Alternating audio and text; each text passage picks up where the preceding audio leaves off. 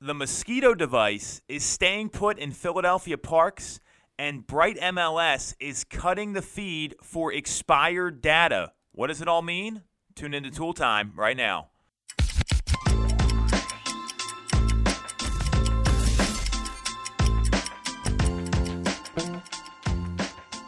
Welcome back to Tool Time. I'm Tom Tool. She's Jess Lyon. We're going to get her to do the bumper one of these days here. We'll see. We are back with some very interesting information here today.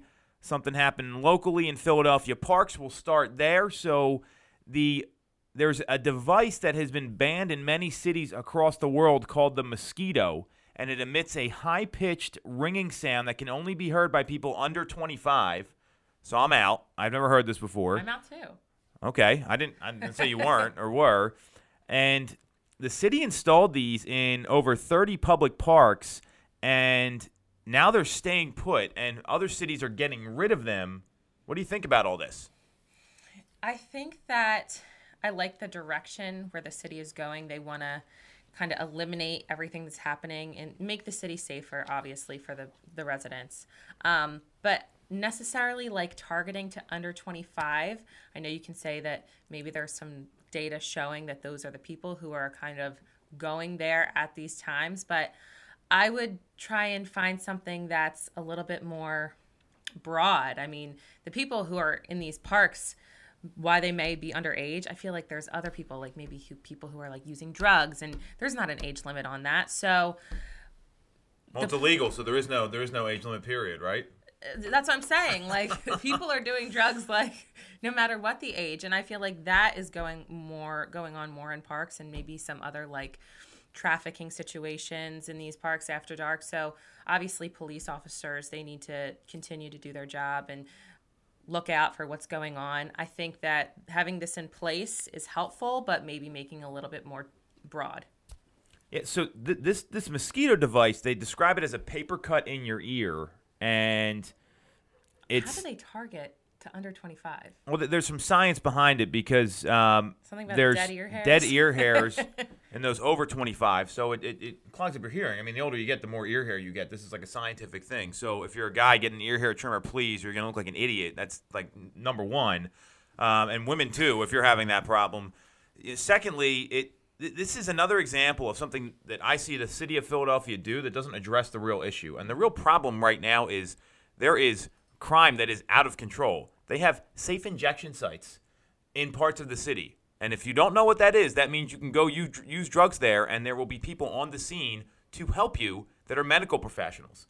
If you ever saw The Wire, this is exactly what happened in that show. I mean, and it was crazy. So these devices, I don't think they're going to make that big of a difference. They're trying to prevent teens from loitering in parks is what I'm gathering is going on. You want to go hold hands with your boyfriend at like 9 o'clock at night on the swing set? Go ahead. Well, but the point is, though, I mean, it's considered private property once the sun goes down. It is. Yeah. So they are trespassing. I think the bigger issue here is a Safety. Policing issue. It's a safety issue as a whole in the city, and it's another example of where the current mayor.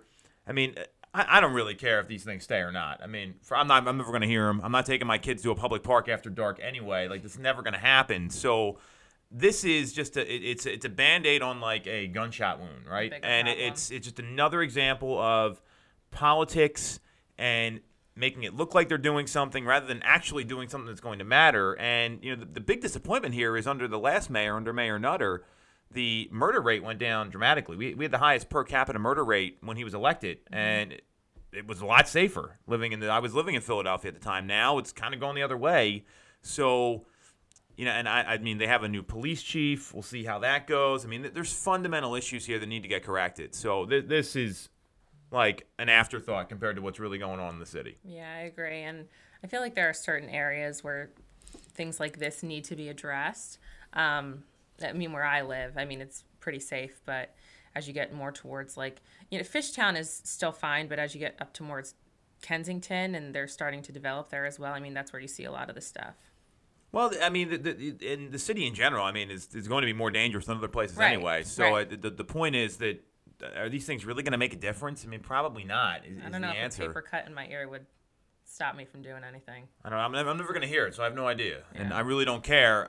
There's a bigger call to action here, and that falls on the government and the police force specifically. Hopefully, this new police chief can do something because it hasn't been going well as of late. We'll see. It's really disappointing considering the direction the city was going with crime and these sort of things, and now what's happened. Second topic. Bright MLS. Now, you're not going to find this news story anywhere. This is actually knowing what goes on in the market. And Bright has again done something here that they just did it, which is fine. I mean that's what that's what they have done with the off-market MLS policy.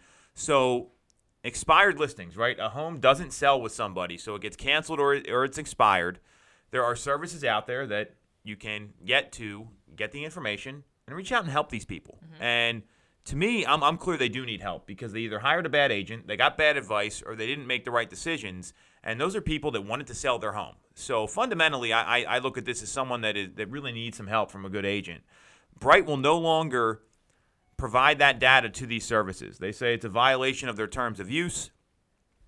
And what do you think about all this? I mean, this is all very interesting stuff here. Yeah.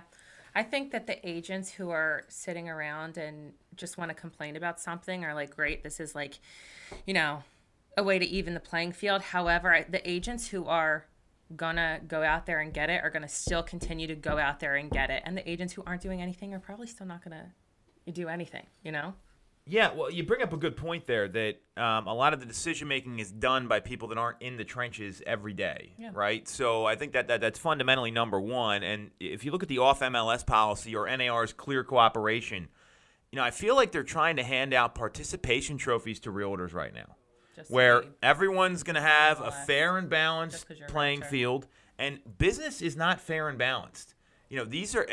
The consumer, they want the best result. They don't care if it's fair and balanced. They want to get their home sold for as much money as possible, or they want to find a great new property in a really competitive market right now where there's a lot of competition for buyers, right? Mm-hmm. So I'm sure the consumer doesn't really value that as much as maybe NAR or Bright thinks they do. And the challenge I have with this is that you look back at history, and let's just take local real estate history here. So I'm going to name someone that is a titan of real estate in Philadelphia, Alan Dom.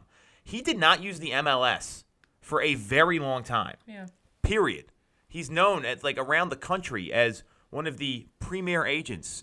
Center City condo listings. Everyone knows who, and now he's actually a councilman with the city of Philadelphia, which I love because he's trying to make a difference there where, based on our last topic, they could really use the help, right? So this is someone that knows how to get things done. So he chose not to use the MLS, and he sold a ton of real estate, and people kept using him.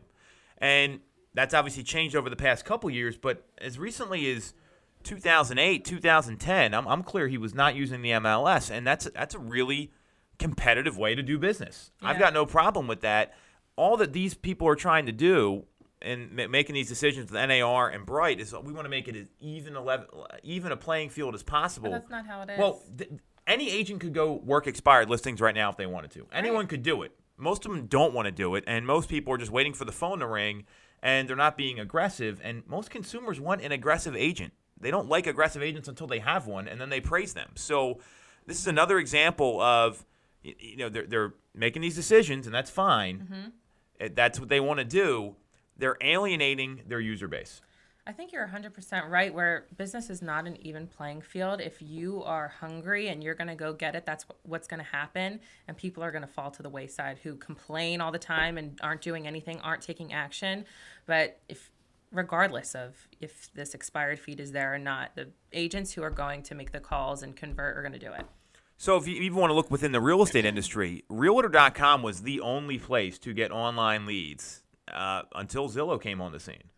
And Realtor was very slow to pivot, very slow. And now they have, but Zillow has just left them in the dust. And, I mean, historically, you look at companies you look at what happened to Blockbuster Video with Netflix, right? That's a classic example. Well, was it supposed to be an even playing field? No. I mean, that's how business works. And, where the issue I keep having with this is that the people that are making these decisions, they're not in the trenches. They're not consulting with members, or if they are, they haven't been well-publicized meetings, or they don't ask for the right feedback. And the clear cooperation policy is the same thing.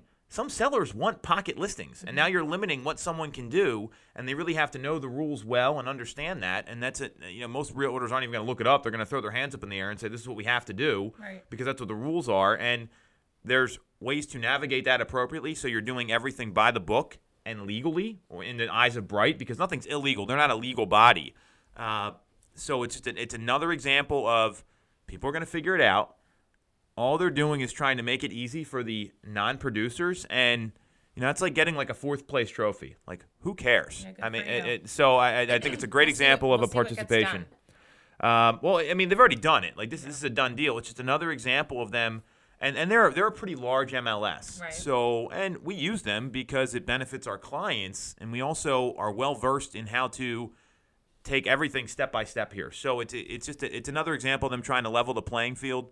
We'll see how it goes. I mean, I don't like this approach, and I find it's going to change anything with us. Well, it's not going to change anything with a lot of people. It's they're making the producers jump through hoops. That's all they're doing. And they will. Well, they will, because they're smart business people, and then there's going to be the 87% that are out of the business in 5 years. Exactly. Okay. Well, I have a great quote today. When this airs Sunday, Kobe Bryant had passed. And I thought it would be really appropriate to kind of reflect on some of the legacy that he left behind. His quote on resilience, he says, "Everything negative, pressure, challenges is all an opportunity for me to rise."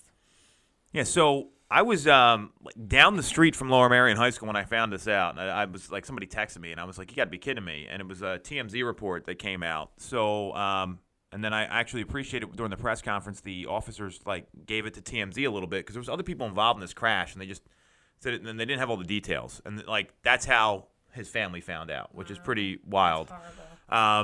So Kobe had a pretty complicated legacy, because as awesome as a competitor he was, there was some off the court stuff that happened that was not that great. I'm not going to go into it. I vaguely remember. Well, it was pretty serious, and when I look at that. Right, everything negative, pressures and challenges, it's all an opportunity for him to rise. So, he almost had 2 chapters in his career. And I mean, he had 2 different numbers, and he had kind of 2 championship runs, if you will. He had the 3 titles he won with Shaq, and then he won 2 on his own with some other players on the team that were not named Shaq, that were not Hall of Famers. So, and that was years later. It wasn't back to back. I mean, there was a big gap there where there was some other teams that came into play, and that's when a lot of this stuff happened that was not so complicated. So when you read about him, and one of the things that I really take away from everything that he did was he was on the ESPY Awards in 2016, and he said, this goes out to 4 a.m. and or thanking 4 a.m. because he was known for getting up, working out before everyone else did. And when he was on the Redeem team, they called it. It was the 2008 Olympics in, I think it was London or Beijing or something.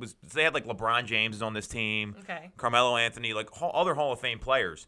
So they have a team breakfast at 8 a.m. And Dwayne Wade came out and said this. He played for the Heat. He won some titles there, obviously. And he came out, and what happened was everyone gets up for breakfast, and then Kobe walks in, drenched in sweat. Knees are iced down. Well, and so this is Hall of Fame players, right, that are going to be Hall of Famers. And they're like, what is going on? And he literally willed himself to greatness. And I'll say greatness is a choice a lot. He chose greatness probably more than anybody. I mean, he was a freshman in high school telling people he wanted to be better than Jordan. And he was pretty darn close. I mean, that's debatable, but he's been closer than anyone else in the history of the game.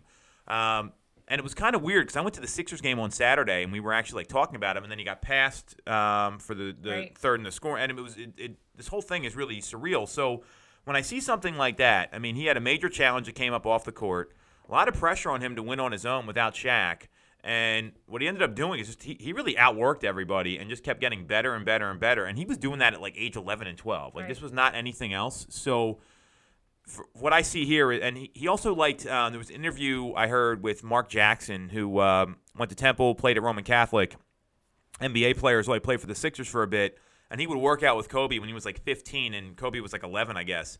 And he said Kobe loved getting his ass kicked or his teeth kicked in by older people because that was a way for him to rise. So he, instead of shying away from that, he embraced it and learned from it and then got better. So that's a great example of what his work ethic was all about, and it's probably one of the more publicized work ethics you're going to see in sports. So, very long explanation, but that's kind of what I see there. I mean, yeah, I mean, I am not a basketball fan right now at all, but on his work ethic, I have seen the motivational videos that were out there. I've heard the stories. He's waking up, practicing from 4 to 6, eating breakfast, practicing again, 2 hours, eat lunch, practice again. So his work ethic seemed to be unmatched. When I hear this quote, everything negative, pressure, challenges is an opportunity for me to rise, I think of like fight or flight. You are either going to, cower and kind of back down and, let someone else rise to the occasion, or you're going to do it yourself. And I think that's a choice that you have to make.